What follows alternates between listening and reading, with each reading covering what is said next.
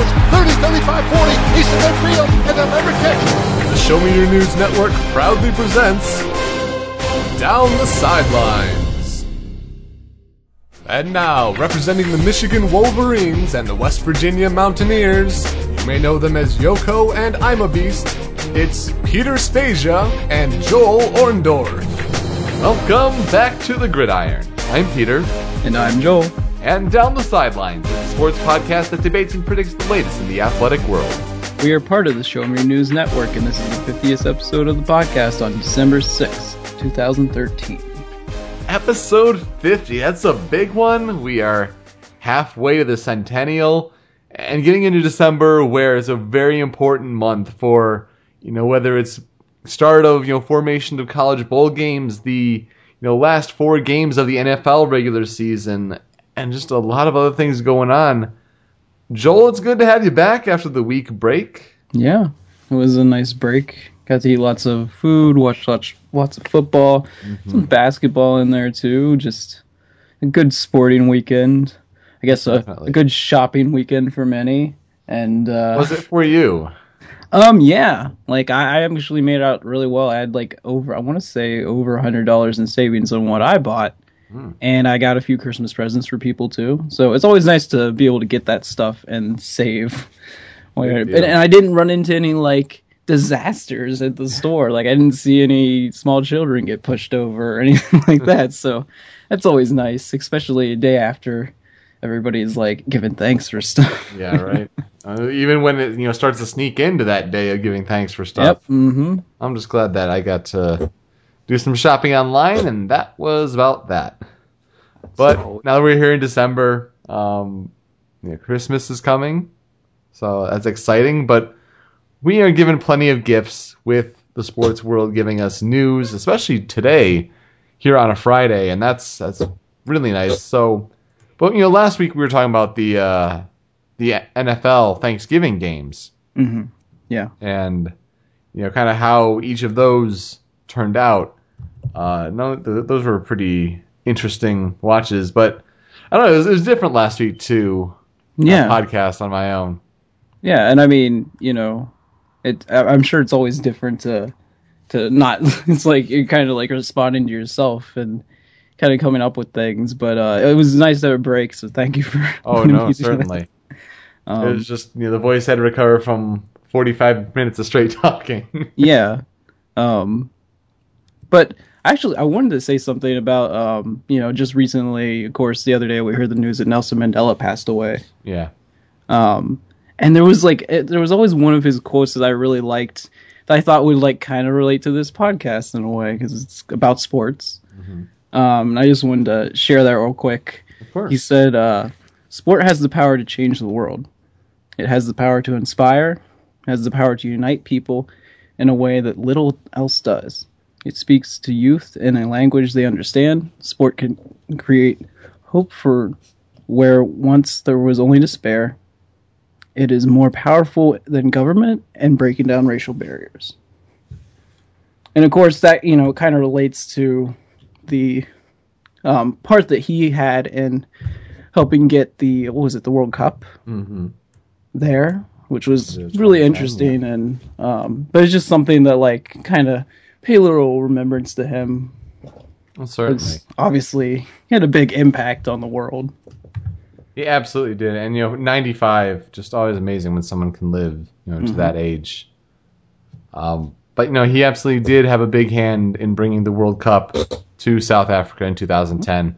And it fits then that we're going to talk about the 2014 World Cup, which is going to be in Brazil this upcoming summer. It's just wild to think it's so soon. Yeah. But we get to the 20-yard line in our red zone. We cover the 3 biggest sports stories of the week, and it's the groups that were revealed today. They had the big sort of ceremony, and so you broke down all of the different groups, 8 in total. The first 4, A through D, kind of on one side of the bracket, E through H on the other. Which groups stand out to you? Well, as far as at least as far as looking at favorites kind of, and where, and like, how it'll be easy for them to get through, the kind of thing. I look at that, like, I mean, Germany's probably got to be pretty happy with, I mean, at least their first matchup being us. And I thought Germany and the United States were the third game in that group. I mean, is it? They're in the same group. Okay. For some reason, I was thinking that it was earlier. Maybe. Yeah. Well, I mean, Germany, they've made the last 3 World Cup semifinals, and no team has ever made a 4th. So they're on the rise. Certainly, they just need to kind of make that next step. And of course, them probably being, I don't know, first or second favorite of the whole thing. Of course, we could talk about Brazil. I mean, that's probably all that anybody wants to talk Brazil is, I think, the top favorite. Yeah.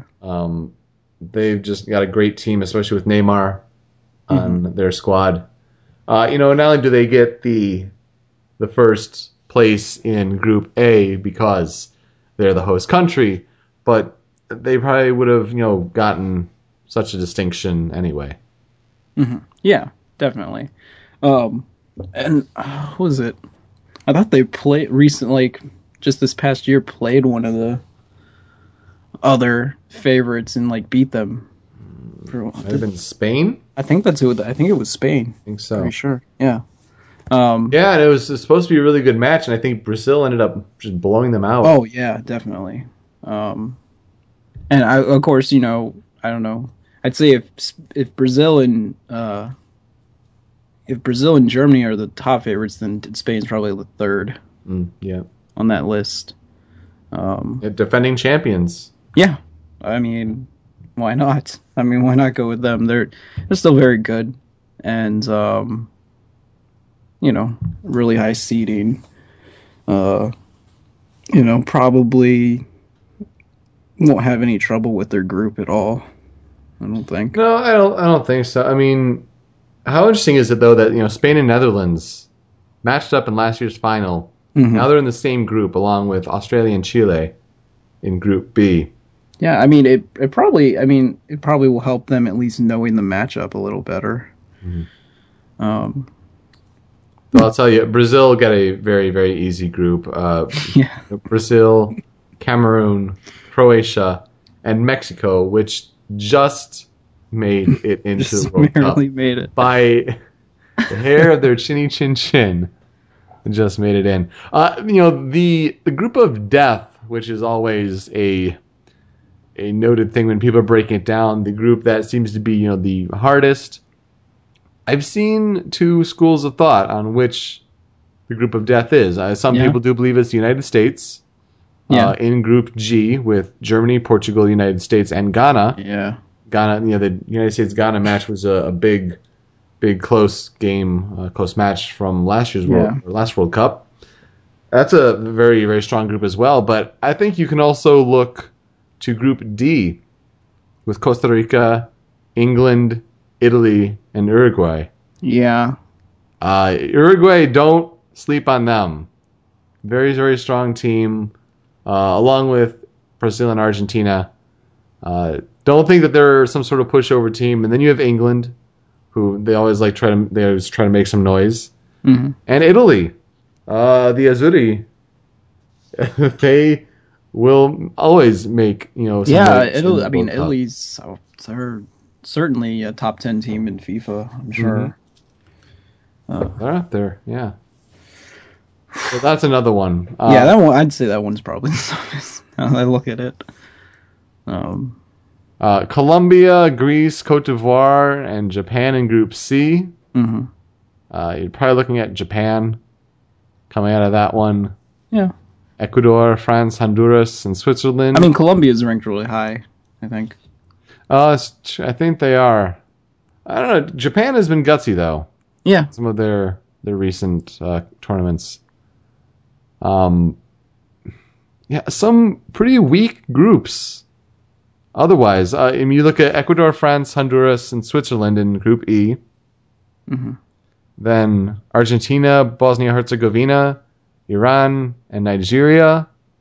I mean, Argentina looks to be the favorite in that one. Yeah, definitely. And then Belgium, Russia, Algeria, and South Korea. It looks to be, Belgium and South Korea with the potential to come out of that one. Argentina certainly has the easiest way now that I look at it. Yeah. Like the rest of those teams are, I mean, they're probably not even top 15 teams in the whole rankings.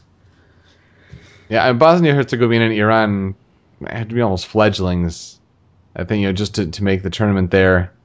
Nigeria is one of the stronger African, countries in terms of soccer, football, whatever you want to call it.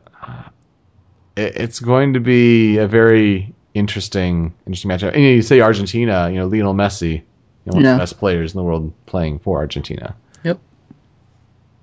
Well, we make the play here on Down the Sidelines, where we have a little predictive element to the show, and we ask, about 7 months out or so, who wins the World Cup? Let's see.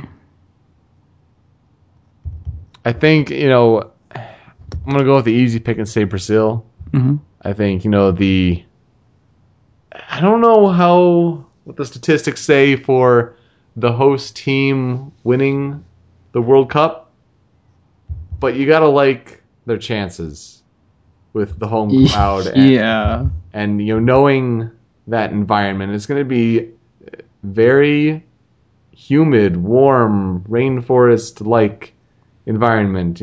All the players are used to playing in that environment. They have a very easy group. You get them in a good position. Take the top, seed in that pool, and then you match it up with B. Now that would be a tough one. If Netherlands and Spain, go back to back, but don't count Chile out of Group B. To have that as your next match coming out of group play, that's a tough one. Yeah. But once you get past there, I think you're clear to the final. And so I'm going to go with Brazil. It's an easy pick, but I'm going to make that one. I mean, they're clearly the most talented team. Kind of like overwhelmingly with their starting roster. And it seems like it's kind of strange because it seems like whoever is there, even if it's like a new player, in a few years he becomes like a superstar. I don't know if that's just part of the culture, or they're just really good at soccer and that kind of pays off on everything they do there. But let's see.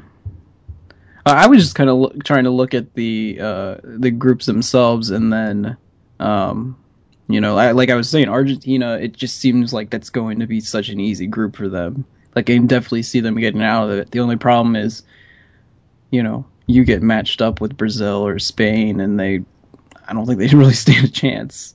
It's kind of the difference between having like one or two great players on your team and just half your team being really good. And so, like, really this year, I kind of just don't think I wouldn't really pick anybody besides Brazil and Germany. Yeah. You say Spain, obviously returning, but obviously they don't want that matchup with Brazil, because at least the last time they played it really wasn't even close at all. I think maybe if they could get in a matchup with Germany, they might be favored. I don't know. I think it's going to be hard for teams to keep Brazil away from that championship. I don't know. So I guess I'll go the easier route and say Brazil as well. See, that's my hesitation with picking Germany, is that they are a very good team. They play consistently well, but never well enough to make a full championship run. Mm-hmm. But I think they can do rather well this year again. Yeah. 10-yard line. We moved to baseball free agency. Tell us about that. You've got a lot of players, from different places moving around, just like you do every offseason. Specifically, we got guys like Robinson Sano, Jacoby Ellsbury, Brian McCann, Joe Nathan. Curtis Granderson just a few hours ago too. I mean, lots of Yankees, lots of Red Sox. It seems. Yeah. But it's interesting to see, like, just to see teams like the Mariners trying to make moves, trying to better the organization, get attention, probably put fans in the stands. I'd say too. They do need that. I mean, that's a good start, I'd say. But they don't want fans to just come to the game for Nintendo 3DS specific things, since Nintendo owns the Seattle Mariners. Yeah, that was the big thing today. The confirmation. Street pass. Yeah, street passing at baseball games. That was the big thing with Robinson Cano. Confirming that he's signing with the Seattle Mariners. 10 years, $240 million. Jay-Z got 99 problems, but his gig as a sports agent ain't one. Yeah. I know it doesn't fit with the rap flow of the song, but deal with it. Definitely. Money. Wow. Cash. Those AL West teams like to spend it. And I think the Yankees went and got Jacoby Ellsbury, as you said, from the Boston Red Sox, and I think that was 7 years, 140. Yeah. That's incredible. Curtis Granderson, 4 years, $60 million to the New York Mets. Yeah. Across town from the Yankees. $15 million a year for Curtis Granderson. Yeah. I think, his best years were kind of inflated by that park. He's a left-handed hitter, short fence. He's like a career playoff 229 hitter, I think. He's a good player. I don't think he's a $15 million player. Didn't they get McCann as well from the... Yeah, the Yankees ended up getting Brian McCann from the Braves. Good catcher acquisition. Who did they have before? Was that Russell Martin? Well, it was a couple years ago, and he's with Pittsburgh now. Yeah. Who was their catcher? Maybe that's why the Yankees weren't good enough to make the playoffs this year. Probably, yeah. Among other reasons. And then Joe Nathan went from the Texas Rangers, who's 39 years old, but has great numbers, great statistics, especially for an American League closer, and he goes to the Detroit Tigers. That was the big need that they had, was a closer, and they got the best one is 2 years, $20 million, which is reasonable. Yeah, for the best closer on the market. Though the Tigers did deal away Doug Fister, one of their pitchers from the very good starting staff last year, to the Washington Nationals for good utility player Nick Lombardozzi. And a couple pitchers that are prospects that are trying to make the push, like right on the verge to the bigs. So a reliever and a lefty. So I don't know. Some fans aren't too pleased with that here in Detroit, where I'm based. But they kind of see it as a step to bigger things. Yeah, I think the next free agent that's the next shoe to drop, and that people are going to be looking for who goes where. Carlos Beltran. Oh. Yeah, he's been cited in Kansas City. And so they may be giving him money, but at the same time, he's getting close to the end of his career as well. And, I think Texas is in the mix. Detroit's in the mix for Carlos Beltran. I think, if I were him, it's going to be a choice of, do you want to get paid to ride it out, or do you want to chase another ring? Because he has one. Yeah. At the very least from St. Louis. So it's going to be interesting to see what he does. I think he's the next big name to see, where he falls in particular. And another name that popped up because just it's a amusing last name and just shows that I think the trend is teams are spending too much money. This is a very contract money heavy offseason for Major League Baseball. Look at Jared Saltalamacchia, catcher from the Boston Red Sox. He goes to the Miami Marlins And so we'll never hear from Jared Saltamaki again because Holy cow. that team, 3 years, $24 million. Jeez. I don't think Jared Saltamaki is an $8 million catcher. Oh you know? my gosh. So that's something. I had no idea Joaquin Benoit from the Tigers was a free agent, but hopefully they lock him up because they need him back as the eighth inning pitcher. He was one of the best setup guys in the league before he had to make the move to closer because of that dreadful situation they had last year. Other players that are noticeable. Oh gosh, Sin-Soo Choo is another outfielder for the Cincinnati Reds. Maybe looking around to deal him. It's so interesting being here in Detroit. Like how many names are like, the Tigers are interested, the Tigers are linked, blah blah blah, and it's just like, really interesting. Todd Helton retired. Certainly that. Oh, there's so many zeros in these. It's It's like I can't even imagine how much money that is. money. I think that's about all you're gonna really see. I mean, there are some names certainly, but I think the big one is Carlos Beltran, who they're gonna wait to see what happens there. We'll make the play here because of the addition of Robinson Cano.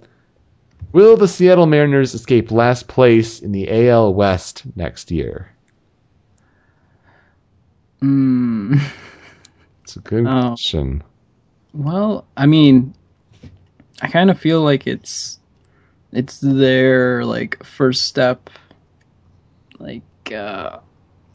to try and make themselves more competitive with Oakland, Texas. Mm-hmm.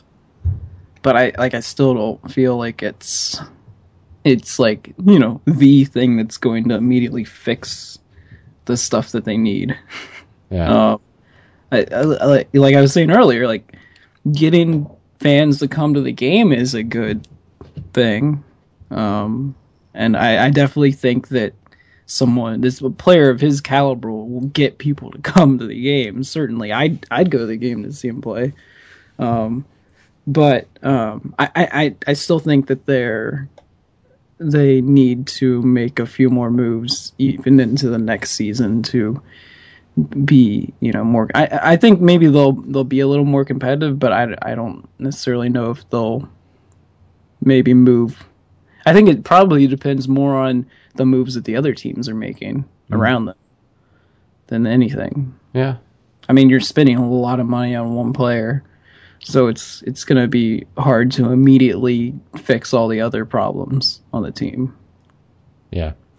I don't think that there's enough talent there. And I'm not even that big of a believer in Robinson Cano being a franchise player that can, just turn an entire team around. Mm-hmm. I think he's a very good player, but I think he works well in, standing out amongst a group of other talented players. And I don't think he's a player that can carry an entire team on his back. I certainly don't think he's worth that exorbitant amount of money. It's 10 years and $240 million. So I don't think the Mariners escape out of the AL West. I think Texas and Oakland are still too good. And this was a down year for the Angels. Yeah.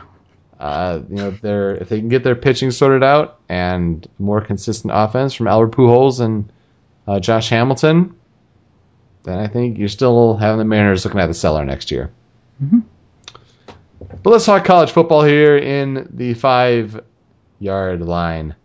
With the BCS Bowls are about to be, locked in stone after tomorrow's games, which we will talk about and predict soon against the spread.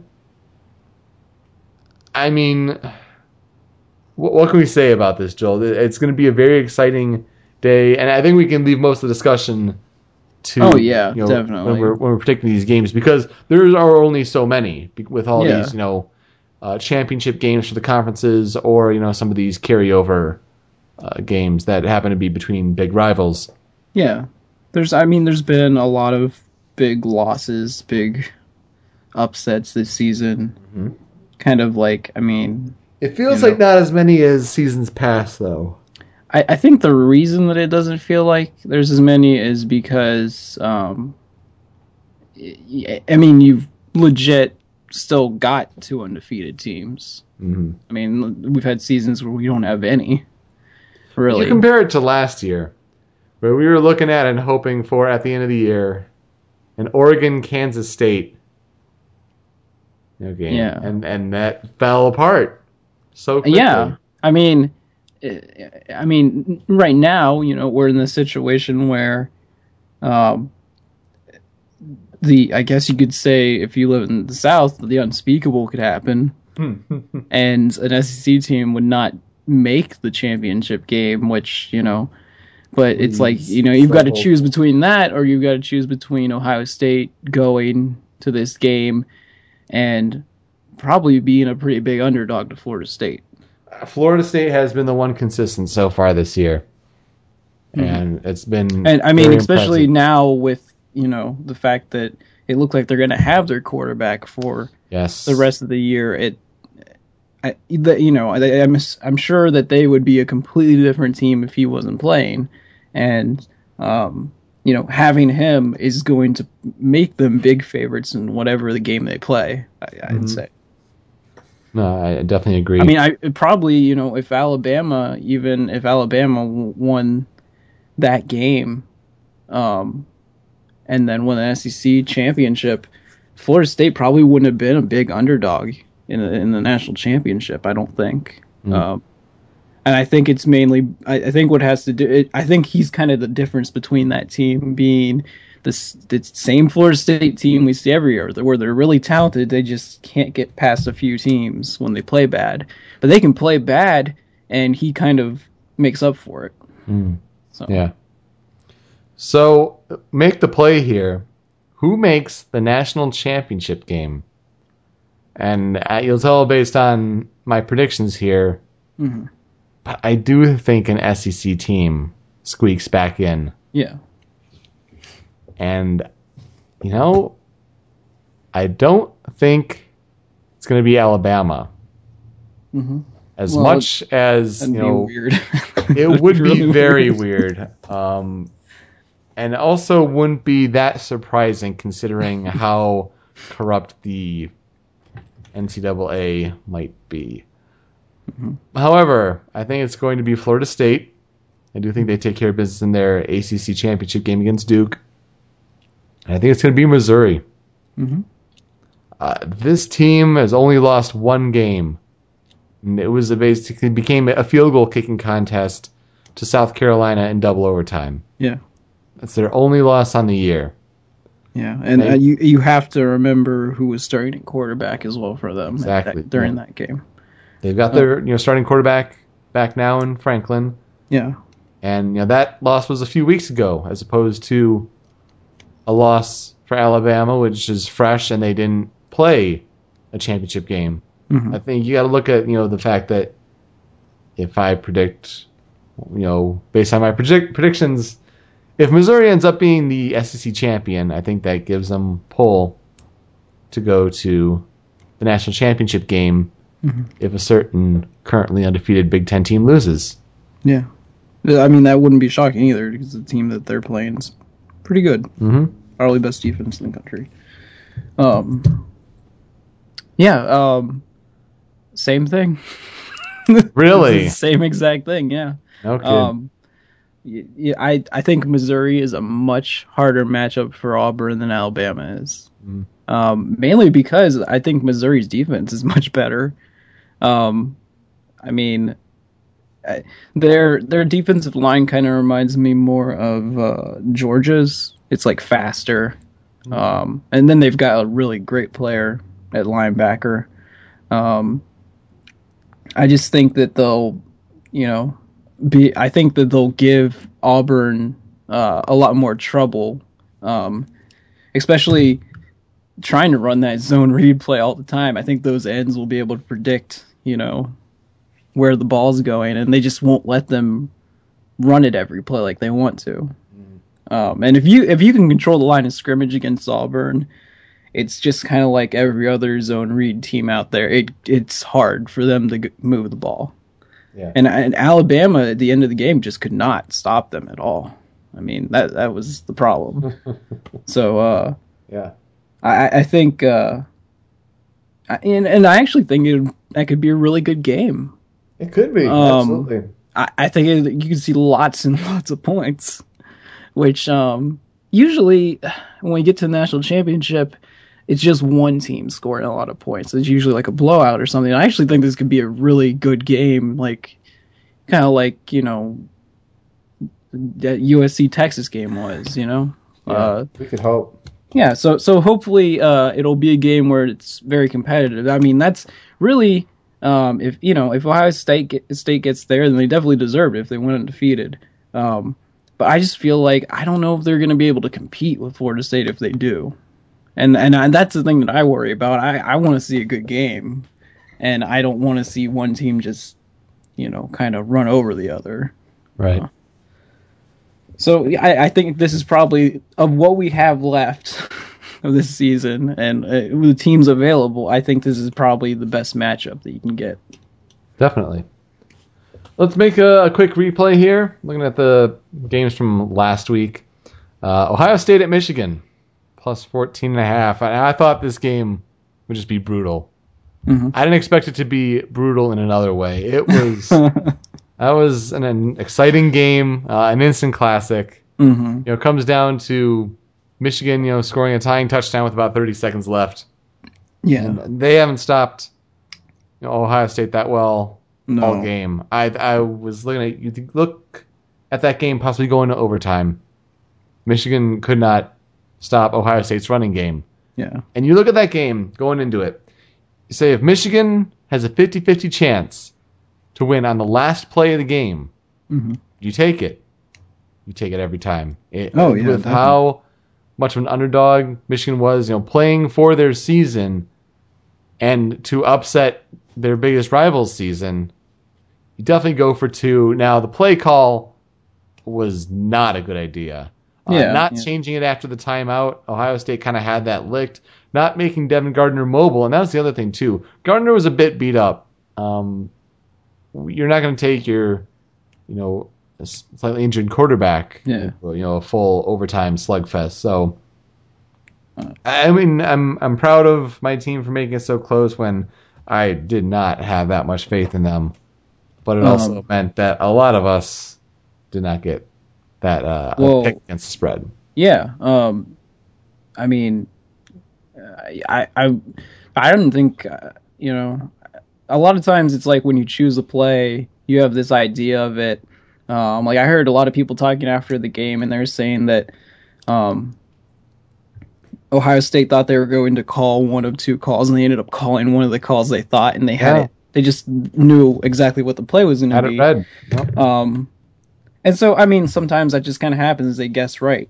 And, as far as the whole game goes, I mean, Gardner clearly outplayed his counterpart on the field. I mean, big time. It wasn't even he played to the potential that, everyone kind of thought that he could the whole year in that game. And I think, if I was Michigan's coach and I watched Ohio State's last drive where they did not throw the ball once and they just ran it all the way down the field for a touchdown, immediately after seeing that, I was like, oh, we're going for two. Yeah. If we get a touchdown, we're going for two. There's no question. We cannot stop them. I mean, it's going to be like that in overtime. And, I don't know. It was nice to see Michigan probably play the potential that they can. I'm sure that they could. You just think, especially for an alum of the school, where was that the rest of these games, in the second half of the year? You went 3-5 in a lackluster Big Ten, and you played with a lot of passion and gutso against your biggest rival. But where was that passion in the other games that mattered? Yeah, I mean, it seemed like after 5 games or something, the defense kind of lost their way, and then they had their offensive struggles early in the year, and then a few games where it was both. So I think they finally kind of put together a more complete game. Clearly Ohio State's offensive line was the difference in the game. Absolutely. Props to them because, it looked like nobody was on the field half the time when they were running the ball. I think that was probably gonna be the difference in the game. If they could have stopped them running the ball even just a little bit, it would have been interesting to see what would have happened. But Ohio State's strength, I think, on their entire team is probably their offensive line. Mm-hmm. No, definitely. The biggest game of the week was the Iron Bowl, Alabama at Auburn. Mm-hmm. And the game's going back and forth at the end. Auburn scores a surprising game-tying touchdown with less than a minute to go. And that was, I'm looking at that live, I'm like, did he cross the line of scrimmage as he makes that pass, running towards the side? It was really close. I'm amazed they didn't review it. Yeah. Very close. Game is tied. Alabama is trying to make, one last-ditch effort to get into field goal range, as time's running out, and they run a draw or towards the sideline, and time runs out. But Nick Saban's questioning it, and they do end up getting 1 second back on the clock, which you're looking at the replay in slow motion, that's justified, though some of the Auburn radio hosts are just saying, oh, of course Saban gets what he wants, why would they put the second back? That's not what he want. And then you have the field goal kicker trot out. And Joel, as a former kicker, your mindset or just empathizing with the kid, what he was going through through the whole day and that moment. So from what I saw, he's not even like their starting kicker. He's this freshman that they've got to replace the other kicker because the other kicker's doing so horrible. And he's kind of like, apparently he's got a bigger leg. Because the other guy, they wouldn't even let him kick the ball when they were on their own 10-yard line. They said, go for it instead on 4th and 1, and you kick a field goal, the game probably is out of reach at that point. Yeah. So they bring this other kid in because I guess, he's got a bigger leg. Clearly, he's only ever kicked like 2 field goals the whole year, and you're trying to, make a 57-yard field goal. Which, let's just say, it's absurd. It really is dumb.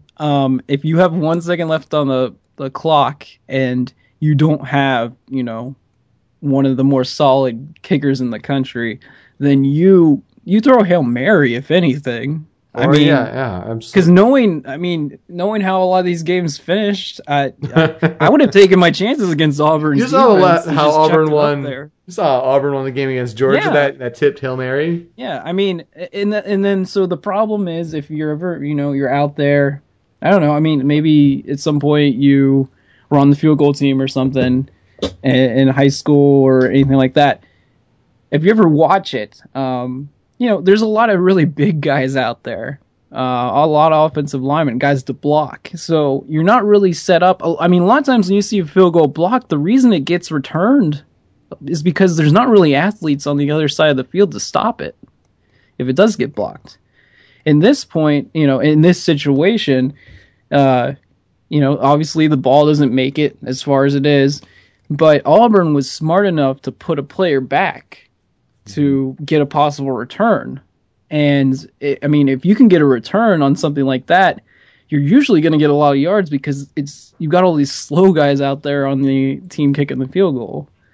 And they got some great blocks down the sideline, and yep. One of the, I don't know, it's definitely going to be up there with one of the better plays that you'll see, because not just because it happened, but because there was so much more on the line than there usually is in those plays that you always remember. Big rivalry game. It's a trip to the SEC championship and maybe a bye into the national championship. It's also stopping what could have possibly been a 3-year dynasty. Oh yeah, and it's against your rival. It's like everything, really. I think it's going to be the play and for those that missed it, I mean, you have the 1 second left on the clock. This, kicker who hadn't been confident all game, all year, gets put in the situation to kick a 57-yard field goal. It's short. Not by much, though. Yeah, he got a lot on it. If it would have been, and the problem, the reason that there was a setup is because he hooked it that way. I think if he hooks it the other way, I don't think there's a problem because I'm pretty sure that it was on the left hash. Yeah. And that's if you're on the left hash, you've got all your players over there, and you kick it to the other side of the field, it's even harder to get to the sideline. Right. I think it was just kind of the perfect set of circumstances for Auburn. Auburn has a player, Chris Davis, back in the end zone, catches it, runs 109 yards back for the touchdown as time is expiring to beat the defending national champions. It's incredible. I was watching the end of the game, at a Buffalo Wild Wings, and for kind of a slow night in Michigan, in the North Midwest part of the country as opposed to the South. Yeah. That place and me along with it just got so excited, and it was pretty crazy. Yeah, there's ESPN loves showing the reaction videos while it's happening and having the radio announcer talk over it and everything. And those, I think you probably find those on YouTube or something. I know they're definitely on Deadspin too. Yeah. And then let's see. I just recently, I hadn't got to watch that much of that game. So before this podcast, I went and watched a replay of a lot of the game. Alabama had so many chances. I don't feel bad for them at all. They had 5 or 6 chances to just completely put the game away. Oh, yeah. And they didn't.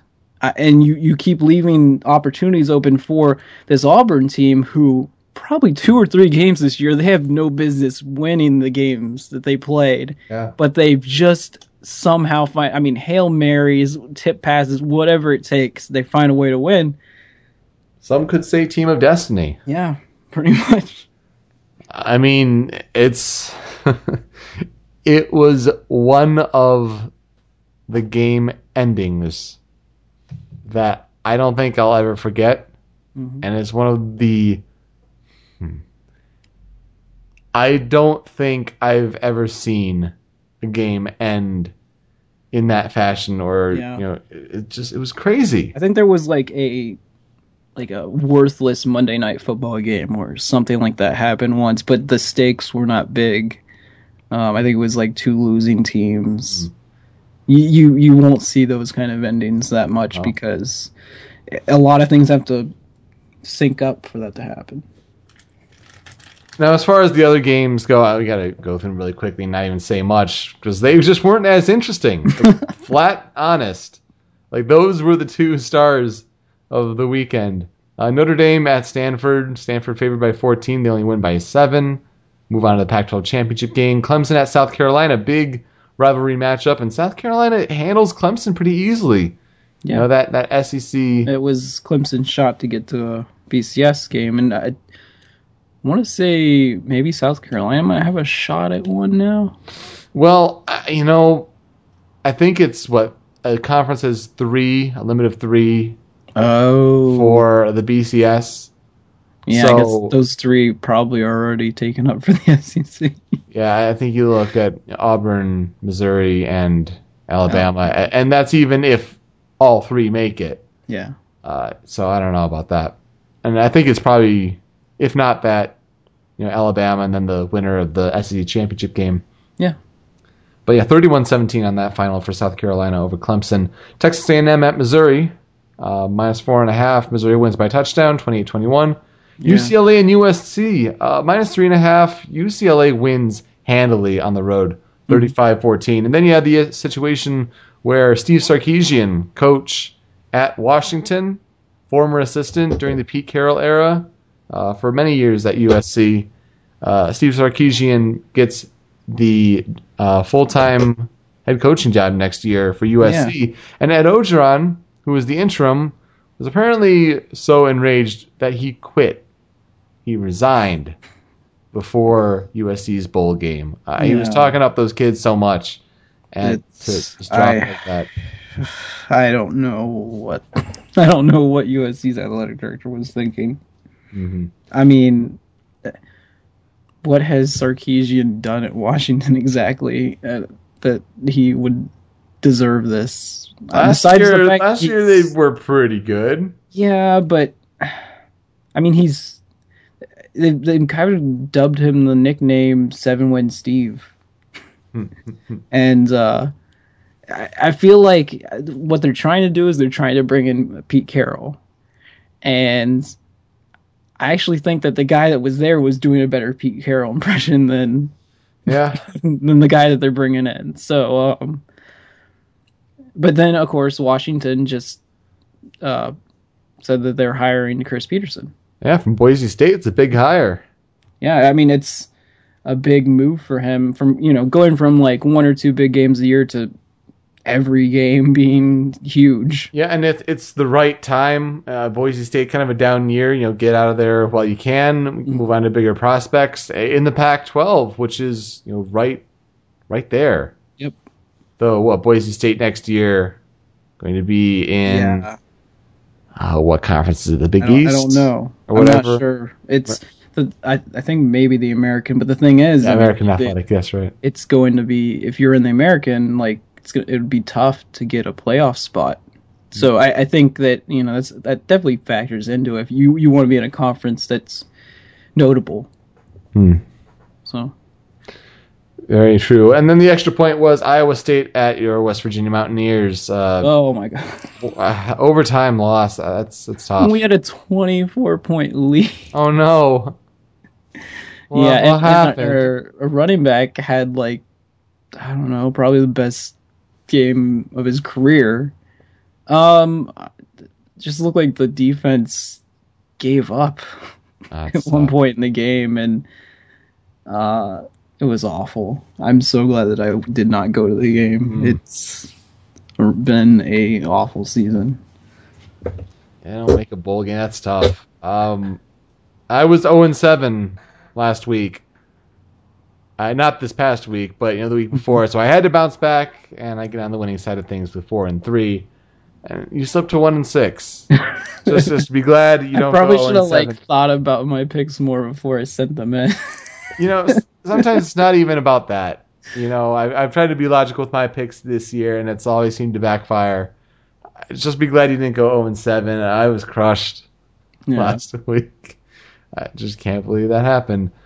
Joel Bush, and I can't even spell his name on the outline. I did the Detlef Schrempf, but I put Schremped. Whoops.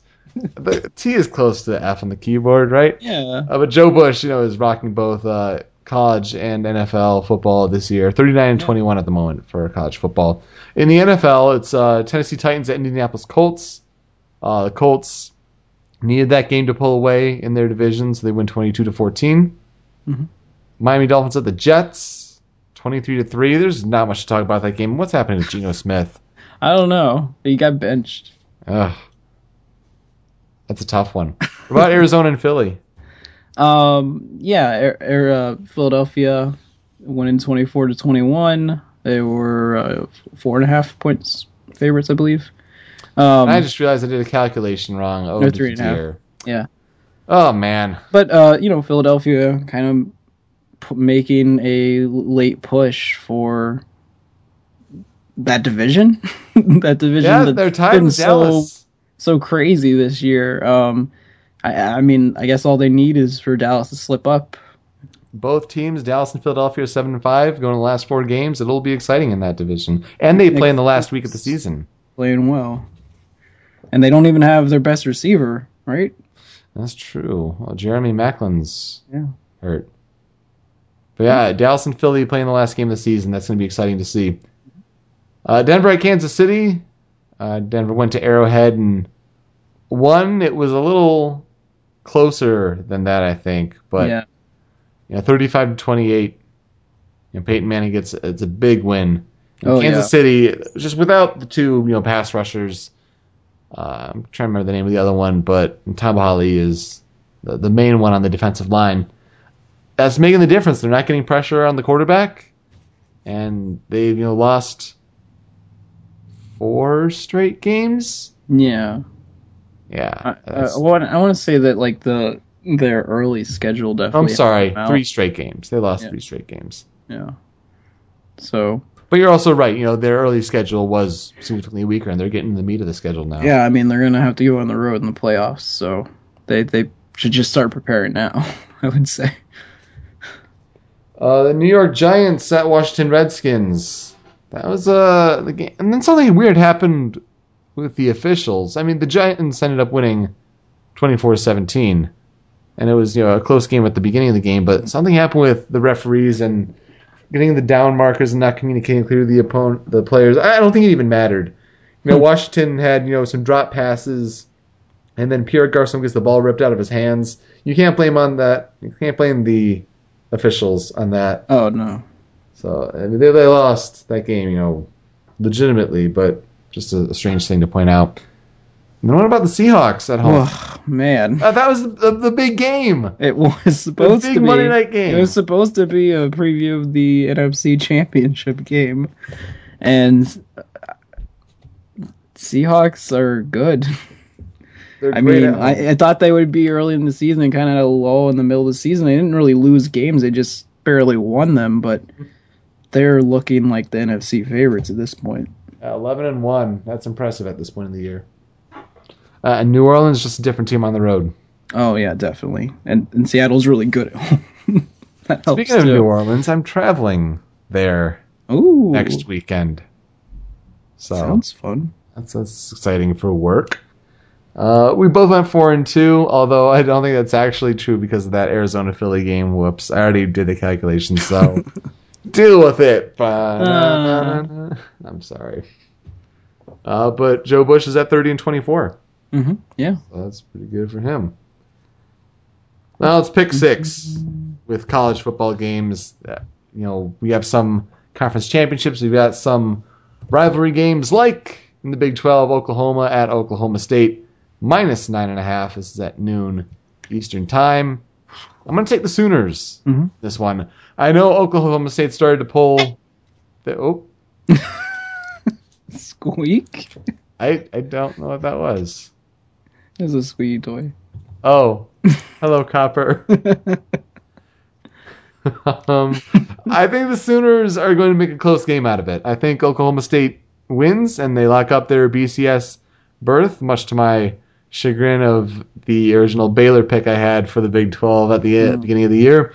But I think Oklahoma keeps it close, and so when you're picking against a 9.5-point spread, I'm going to take the Sooners in this one. I think I'm going to take Oklahoma State mainly based on like look at what like Texas did to Oklahoma, and Oklahoma State did the same exact thing to Texas. Oklahoma State since they played us, and since they changed quarterbacks, they've played so much better defensively, and they can run the ball extremely well, which is weird because they changed quarterbacks. I was going to say, go figure how that works, right? So they changed from a running quarterback to a more of a pocket passer, and now they're running the ball better. And I mean they pretty much dismantled Baylor. Yeah. When they played them, and I still think Baylor's really good, and we saw what Baylor did to Oklahoma. I just think at this point, even they say the weather's going to be nasty and everything, and so everyone's like, oh, well, Oklahoma can run the ball, and they've changed their quarterback again to the other kid, but he's like a freshman, so I think that's going to factor into the game too. I just think Oklahoma going on the road, I don't really feel that confident about them. I think if Oklahoma had probably had a different quarterback at the beginning of the year, they might be undefeated. I really think they might be. This team, to me, looks better, and I think it's because they're much better defensively than the other Oklahoma State team that almost went undefeated. I mean, they look really, really good, and so I think that they can win by 10 or more. I think that they'll beat down their rivals at home. It's a rivalry game, though. And as I thought, a game that might get out of hand, it might just end up being closer than expected. Mm-hmm. And Oklahoma's still ranked in the top 25. I don't think they're a bad team or anything. Big 12 matchup. We're staying there with Texas at Baylor minus 14.5 at 3:30 p.m. Eastern time. I think I don't know. For some reason, I think a lot of people think that Texas can. I don't know if they think that either Texas can score with Baylor or they think that Texas defense is better than it is. I don't know if that's just because of the mid-season change of defensive coordinators or what, but all year, if you've watched Texas, I mean, even when we play them, we're not very good. We almost beat them. They can't tackle anybody in space at all. And, I mean, Baylor's probably the last team you want to play if you can't do that. They score fast, and I just don't really think. I think if it's a shootout, Texas doesn't really have a chance. And I think Baylor, after this past week where they struggled on offense, I think they're going to fix everything for this last game because, again, if Oklahoma beats Oklahoma beats Oklahoma State, yeah, and Baylor wins, they win the conference. They do. So I think let's see. Will they actually know by the time the game starts? They'll certainly know by halftime. Yeah, I'd say definitely. So I'd say that they'll have motivation to play well, to play like they had all year before those last two games. And I mean, I think they might still. They're either like one or two still in like total offense in the country. So yeah. It's going to be a tough day, I think, for Texas. Bryce Petty, announcing that he's coming back next year, quarterback at Baylor. Same thing with Marcus Mariota too, and that's surprising. I think he got maybe a little down by the down end of the year, and just to come back next year. Plus, they're both sophomores, I think, so they got more time to play. Baylor, give me the Bears. I believe. I got faith. I made the pick. I got to stick to it. Missouri versus Auburn, the SEC Championship. Auburn favored by 2. This is at 4 p.m. Eastern. We both talked about it. I think, am I correct to assume we're both picking Missouri? Yeah. Mm-hmm. Yeah, I mean, I think Auburn has... You could argue Team of Destiny with some of the lucky breaks they've caught, but when they're lucky breaks, you shouldn't be putting yourself in the situation where you need those lucky breaks to win. I don't think that you can float up passes and like ducks in the air and hope somebody will catch it in this game. I think Missouri's defense is a little too good for that. Mm-hmm. Stanford at Arizona State -3. This is the Pac-12 championship, which is played in Arizona State. It's not a neutral site, whereas Missouri versus Auburn played in the Georgia Dome on the neutral site. We're at Arizona State for this one. And I honestly can't make an informed opinion on Arizona State. They've really come out of nowhere. They're number 11 team in the country right now. And it's because, they're out on the West Coast. We hardly see them play. So I'm going to take Stanford. I know that, their lines are strong. And I think that can, do enough to stop Arizona State's explosive offense. So I'll take the Cardinal on the road. Yeah, I mean, I'd say maybe like... At least they have a lot of similar opponents. Not just because of the Pac-12, but they both played Notre Dame. And Notre Dame beat Arizona State, which is crazy. It does seem like it, yeah. Notre Dame's got 2 really, really good wins on the season, like amazingly good wins. And, but Stanford, last week, kind of a ho-hum performance like usual. You don't really expect a lot of flash out of them, but they took care of Notre Dame just this past week, and Arizona State wasn't able to do that. So I don't know how much that says, but even if you match up a lot of the other opponents they've had, Stanford's had better luck against a lot of those teams, and I just think, I mean, the difference when they played the first time was it was up front.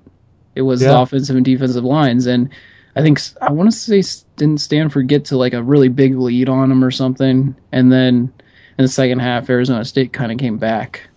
Yeah.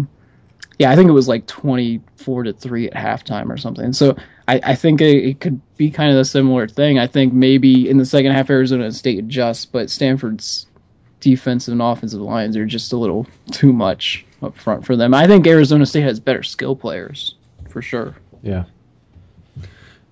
Duke versus Florida State in the ACC Championship, -29 for the Seminoles. What do you think on this one? I actually think I'm going to take Duke just because, at this point, Florida State doesn't need to run the score up on anybody. I know a lot of times it just happens because the teams they play just aren't very good at all, and that's kind of the result. But I mean, this is a pretty good Duke team. I mean, the best one that we've ever seen in our lifetimes. Oh yeah. And I mean, their defense is feisty. They create lots and lots of turnovers. That's one of the reasons they have such a good record. I believe they have a 2-quarterback system. Like, one's a runner, one's a passer. I think that they could definitely keep the game close for longer than what a lot of people expect.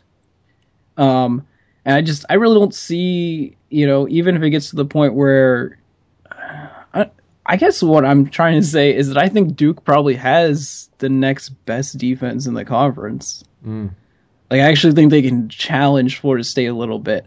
The problem is that depth-wise, they're not even close. And that is, like, Florida State, probably their whole team roster, it's probably the best top to bottom in the country. And I think that, you could say Alabama's might be close, but it's still, like, I think just depth-wise, they are really outmatched. And I think as the game goes on, you will see that is the complete difference in the game. Not, beyond the fact that they have a better quarterback, right, better running back, stuff like that. But I just don't. I don't know. I think it's kind of one of those games where if Florida State doesn't cover, don't be disappointed. Right, all they got to do is win the game. It's like, and Duke's just having such a surprising year now. I don't think Duke's going to keep the game close the whole game or try and pull an upset or anything, but I don't know. I think that they're probably a little better than people give them credit for, just because based on who they play, just like Florida State, you don't really know. I give you credit, and I do agree that Duke is better than most people believe, but I don't think it matters. Give me the Noles -29 and a gutsy call. I think the Jameis Winston stuff behind them, the team's got to tune up, and there's going to be a lot of downtime between now and the national championship game. It would be really interesting to see a team give Florida State a whole game. I just think that, yeah. I mean, that's why I'm hoping that, like Missouri gets there or something. I just want a team that will give them a game, Mm-hmm. There have been a lot of games where they just have not been competitive because it's over so soon. It would have been nice to see them have like a really big opponent, like out of conference. And I know that they were hoping Florida would be that, even though Florida was awful. Yeah. So I don't know, maybe next year on their schedule they have like a really good out of conference matchup. We'll see. Big Ten championship game. Ohio State, fresh off their win against Michigan, versus Michigan State, +5.5, favoring the Buckeyes in Indianapolis. I'm going to take Sparty. Beat the Buckeyes. Look, Ohio State's defense kind of exposed a little bit. Used some of the option that was effective. Connor Cook for Michigan State. Yeah, their offense was terrible at the beginning of the year. It has gotten better. Sticking with one quarterback helps with that. But Connor Cook is more of a mobile quarterback. He can throw it in the pocket, but using that skill set will help. However, the difference is the Michigan State defense, which is just great. It's one of the best defenses, if not the best in the country. And yes, Ohio State does have a strong rushing attack, but I think if you contain that and make the tackles like that team can, I don't think it's winning by a lot, but by a touchdown. I think give me Michigan State. Mm-hmm. Yeah. I'd say it's pretty much all about that upfront battle between the two lines. I think Michigan State's, defensive line linebackers are definitely the best players on the field. If they can somehow find a way to limit Ohio State's rushing, I think the thing that a lot of we all want to talk about Ohio State's quarterbacks and like all the different quarterbacks that have played, but the thing that's just crazy is that, look at what's their running back's name? Carlos Hyde. Yep. My God, look at his numbers this year. They're just crazy. 230, 240-pound back, and he's I don't think he even played all. Did he play every game? I don't even know. He was suspended for the first few games. Yeah. So that's something to look at. I think he ran for 2 or 3 200-yard games, something crazy like that. And I think he's kind of the key to I think he's basically what makes that offense go. Yeah. And I think if he hadn't had the year he had, then some of those games, I don't know if Ohio State would have won. Michigan State's offense has improved as the season has gone on. It's still not to the level that probably a BCS team's offense should be, but it can be inconsistent. Yeah. Yeah, but the strength is that defense. They find ways to win with it. They win games, so 14-3 or something like that. All of their Big Ten wins this year were by double digits. Michigan State. Yeah, and I think that it's kind of like, is Ohio State's defense, as bad as we think it is after watching that last game? Is it to the point where Michigan State will be able to do some things offensively, enough offensively? I think if Michigan State can limit Ohio State's running game, because I don't think they're going to completely stop it, because I still think it's pretty good. I think maybe next to Auburn's, it's probably one of the better rushing attacks that there is. But I think that they'll do enough. I think that they've got a really good defensive coordinator, and he'll come up with some kind of scheme to stop him. If he'll load the box and force him to throw is exactly what he's going to do. And I think if you take away Braxton Miller's ability to run, I don't really know how comfortable he is. Watch out for the Michigan State secondary, Darqueze Dennard. And that's the thing, a defensive touchdown, and I think Michigan State definitely wins the game. I think if they give up a defensive touchdown, it's kind of over. So I kind of feel like that's what might happen. I think that Ohio State's going to be pressed to throw the ball, and they're going to make a mistake, and that's how it'll end. Though watch out for Big Ten Commissioner Jim Delaney, who not only and infamously around these parts let Ohio State play with the Tattooligans, as we call them, during the Jim Tressel era, who should have been suspended for breaking NCAA rules, but let them play in their BCS game, the Sugar Bowl against Arkansas. Mm-hmm. But no punishment whatsoever for their right guard, who gave the double deuce to 110,000 plus and on national television, and among other things. Well, that's usually something that you should self-discipline too. Oh, but Urban Meyer's a scumbag. He's a great recruiter, but he's a scumbag. And no bias there at all. That's just the truth. And the extra point this week is Utah State at Fresno State. Snore. Well, Utah State has a really good defense. I know, but Fresno State's offense, I think their loss to San Jose State was a fluke with another team just with a very good offense. And Utah State more based on defense and pounding the ball. I think Fresno State's offense too much, giving the Bulldogs. I'd say 3.5. Yeah, I'd say Fresno State probably too. I think if they hadn't lost the week before, this might have been, even though there still would have been a lot more on the line for them, I think that they wouldn't have really woken up they wouldn't have realized, oh, we're not just like head over heels way better than every other team we play in our conference. Mm-hmm. To the NFL for Week 14, start of the last quarter of the regular season, as it were. Detroit Lions at Philadelphia Eagles -2.5. I'm going to take the Eagles. Detroit still needs to prove themselves on the road, and Nick Foles, I was talking about how Philadelphia needs to prove themselves at home, but they've been doing that. Mm-hmm. Nick Foles off to the great start, 19 touchdowns to start the season and no interceptions for him. Granted, it's in the middle of the year, whereas Peyton Manning's 20 streak was, the very beginning of this year. Crazy how both of those are going in the same year, by the way. I'll take the Eagles, though. I think Detroit has some games they need to win left on their schedule, like Baltimore at home, Giants at home, and then Vikings on the road. Mm-hmm. But I don't see them going into Philadelphia and winning this game. There's just too much there, I think, with Philadelphia's defense and the way Nick Foles is playing.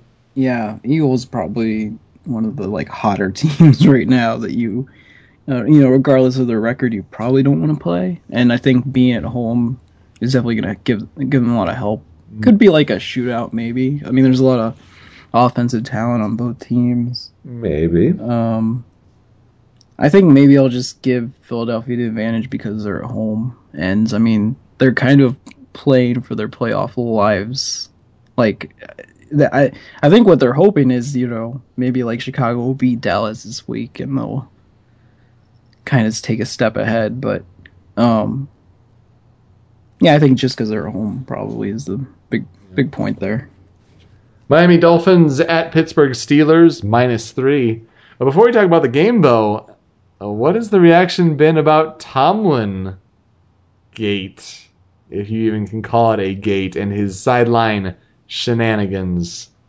I think that everybody thinks that it was a dumb thing to do, and that, he's, what is it? The team and himself are getting fined lots of money, and consideration for draft picks, but I don't think that's going to happen. I mean, I believe he's on one of the advisory boards for ethics and that kind of stuff, and that's another reason why it's I'd say that's another reason why it's a bigger deal, is because he's part of the rules and ethics committee. Yeah. So yeah. I don't know. It's just stupid. I was asking in the aftermath last week on last week's episode, should he be fined or anything? No, that's ridiculous. What a stupid question. Who wrote that dumb question? And it's he gets fined $100,000. Yeah. Go figure how that works. But as far as as far as the other things that go on in the league and things don't get fined, I guess you could say that's kind of something questionable, you would ask. But a fine was going to come. I mean, probably because it got so much more attention. The thing that I was wondering, though, especially after that game in particular that was played last week, was did the two Baltimore players get fined that knocked out Pittsburgh's running back with double head-to-head helmet hits? Le'Veon Bell, that was there was no penalty thrown, no penalty flag thrown, and were they even fined? I didn't see it, but I would imagine and hope that they were. Because that's the thing that I was just I turned the game off after that, because I was well, he finally got to play this season, and now he's, that was horrific, yeah.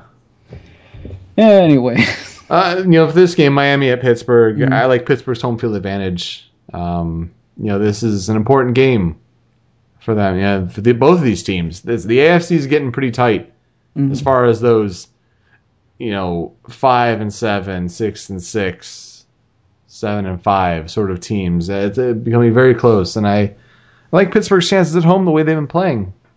Yeah, I don't know who's going to run the ball for them, because the only other guys they have fumble the ball all the time, and they had a lot of injuries on the offensive line. 2 or 3 starters got hurt in that game. So they were on, I believe their one of their backup tackles got hurt too, who was replacing a guy who got hurt. So I couldn't even tell you the name of the guy that was playing tackle at that point in the game. So if they can like somehow get over their injuries, then I think that they can win this game. Indianapolis at Cincinnati, maybe a playoff matchup preview of division winners. Cincinnati -6, and I'm going to take the Bengals. I think Indianapolis has been a very suspect team on the road, which kind of seems to be a trend for this year's NFL teams. But Cincinnati has to start putting some distance between themselves and the rest of the AFC North. I think they do that with this game by a touchdown at least. I definitely think this is a game that Cincinnati can win. I'm just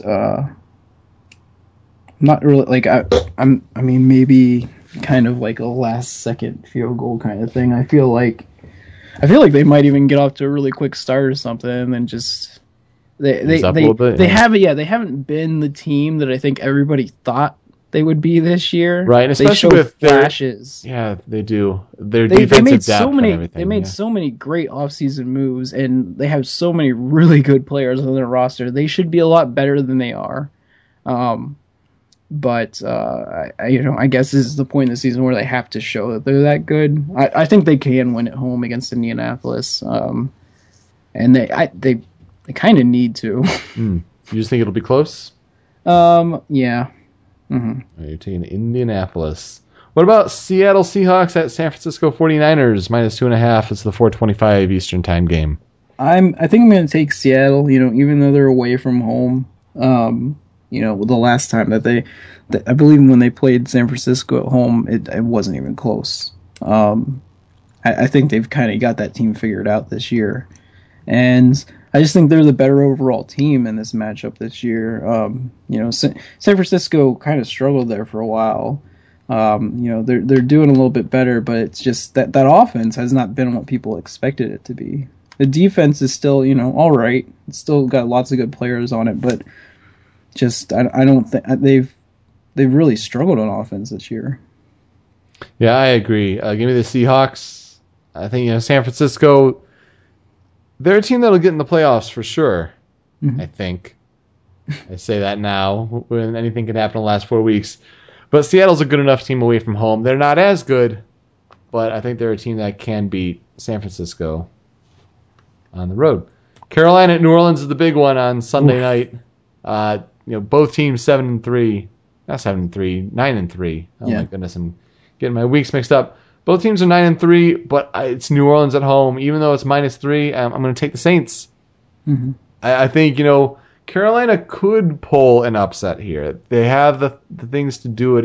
A good defense. Cam Newton's playing very well, but you take the prime times, Sunday night atmosphere in the Superdome, which is already a tough place to play out for a road team. And I think Carolina, one of their first very, very big tests. And you got to see, is this young team going to be able to stand up to it? I don't think they do. Give me the Saints to cover the 3. Yeah, Saints at home at night. So it's a pretty good pick. Barring major comeback at the end of the game kind of thing. Yeah. Which I don't really think that's kind of the way Carolina's built. They're not really their MO. They're built more to, stop the run, kind of make the game nice and slow, and then cause pass interference calls in the end zone that aren't called. I mean, what? What? Who said that?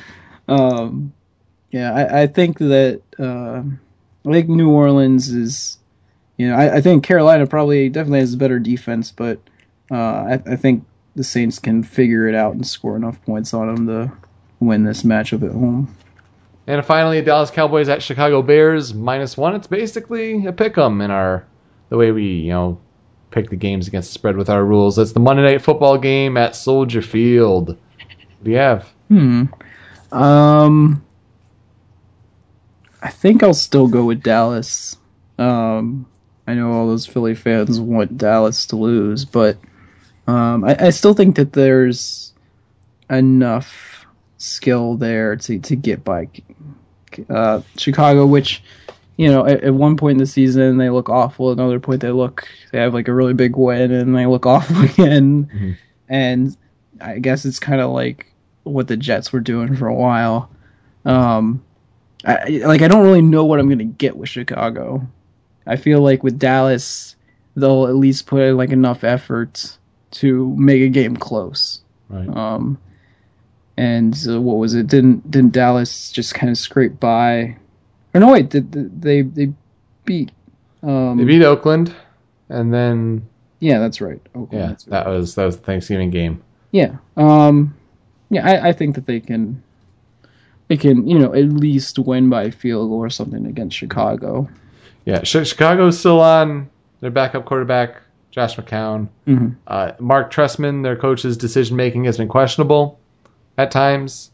Kicking a 47-yard field goal in overtime on second down, which, it's a 70% chance for Robbie Gould, one of history's great kickers, to kick it through, but you have a couple downs where you can at least, try to center the ball, set up the play. That was really strange. Yeah, give him a little help. He's not like superhuman. He's not going to make everything. Oh, can we also? It's a kind of a tangent, so I'll wait and I'll make this pick here. But it's about place kickers. I'm going to take Dallas, also because the Lions really need every little bit they can get in an attempt to win the division for the first time since 1993, which is the second longest current active streak behind the Cleveland Browns for not having a division championship for that long. Congrats. I mean, I don't say congrats. It's still very premature. They're only, 1.5 games up since they swept Chicago. Yeah, I guess you're right. But that's going to be interesting for sure. For those people who think they're brave on Twitter and think they can hide behind internet anonymity, try saying that 5 times fast. For those who think they can hide behind internet anonymity and to send death threats to the Alabama kicker. Oh my gosh, are you kidding me? Shame on everyone who did that. You got to see, I think it's a Deadspin article that has a collection of all the hate mail that was sent to this Alabama kicker. It's just shameful. People should not be called sports fans. Do they realize how difficult that is? Do they realize how ineffective the kicker is in that situation to kick a 57-yard field goal, a place that... I mean, not only that, but like, what about the offensive linemen or the linemen that were on the field goal team that got blocked on the return? Like, blame Nick Saban for making the decision to not only put the second back on the clock, but to go for that kind of kick. Blame him for not wanting to attempt a field goal from his own 10-yard line, but wanting to attempt one from like midfield. Yeah, because it's the kicker's fault to say, yeah, no, coach, I'm not doing that. No, coach, that's really dumb. That's a stupid decision. But forget to get hate mail from... If you do that, I'm just going to lay on the ball. I don't like, invoking things like, Bama, roll tide, casting a huge swatch over a fan base. But to that vocal minority, yeah, to do that, like, you are encompassing. Yeah, okay, so to all those Alabama fans who out there, I hope that you also trust in your coach's word that he is happy where he is and that nothing happens this offseason. Because honestly, if I heard those kind of things, I'd want to go to Texas. Just saying. Michigan State, much. Just Miami saying. Dolphins, much. I mean, you can say your kids are happy, your wife's happy, and everything like that, but we've heard that many, many times. And Texas is going to have their own TV network. Yeah. They have the biggest reach in the biggest state for football recruits. Let's just say if not only that, but even if he's not going to national title, winning a national title, he's going to get a big raise this season if they want to keep him. Yeah, it's going to be very interesting to see what happens in the offseason. We'll tell you all that on Down the Sidelines. Mm-hmm. We'll see if it lasts another 50 episodes, because we're at 50 now, and that's been impressive. You know, it's 2 full football seasons. Copper. And with that little party favor. Hey, Sunday, the Black Mamba returns. Kobe Bryant is back. And Derrick Rose hurt his other knee, and he's done for the season. How does that happen? Oh, drama. The NBA. It's drama. That's why it's on TNT. We know drama. On that note, I am Peter. And I'm Joel. We hope you enjoy the Week in Sports. Have a good one.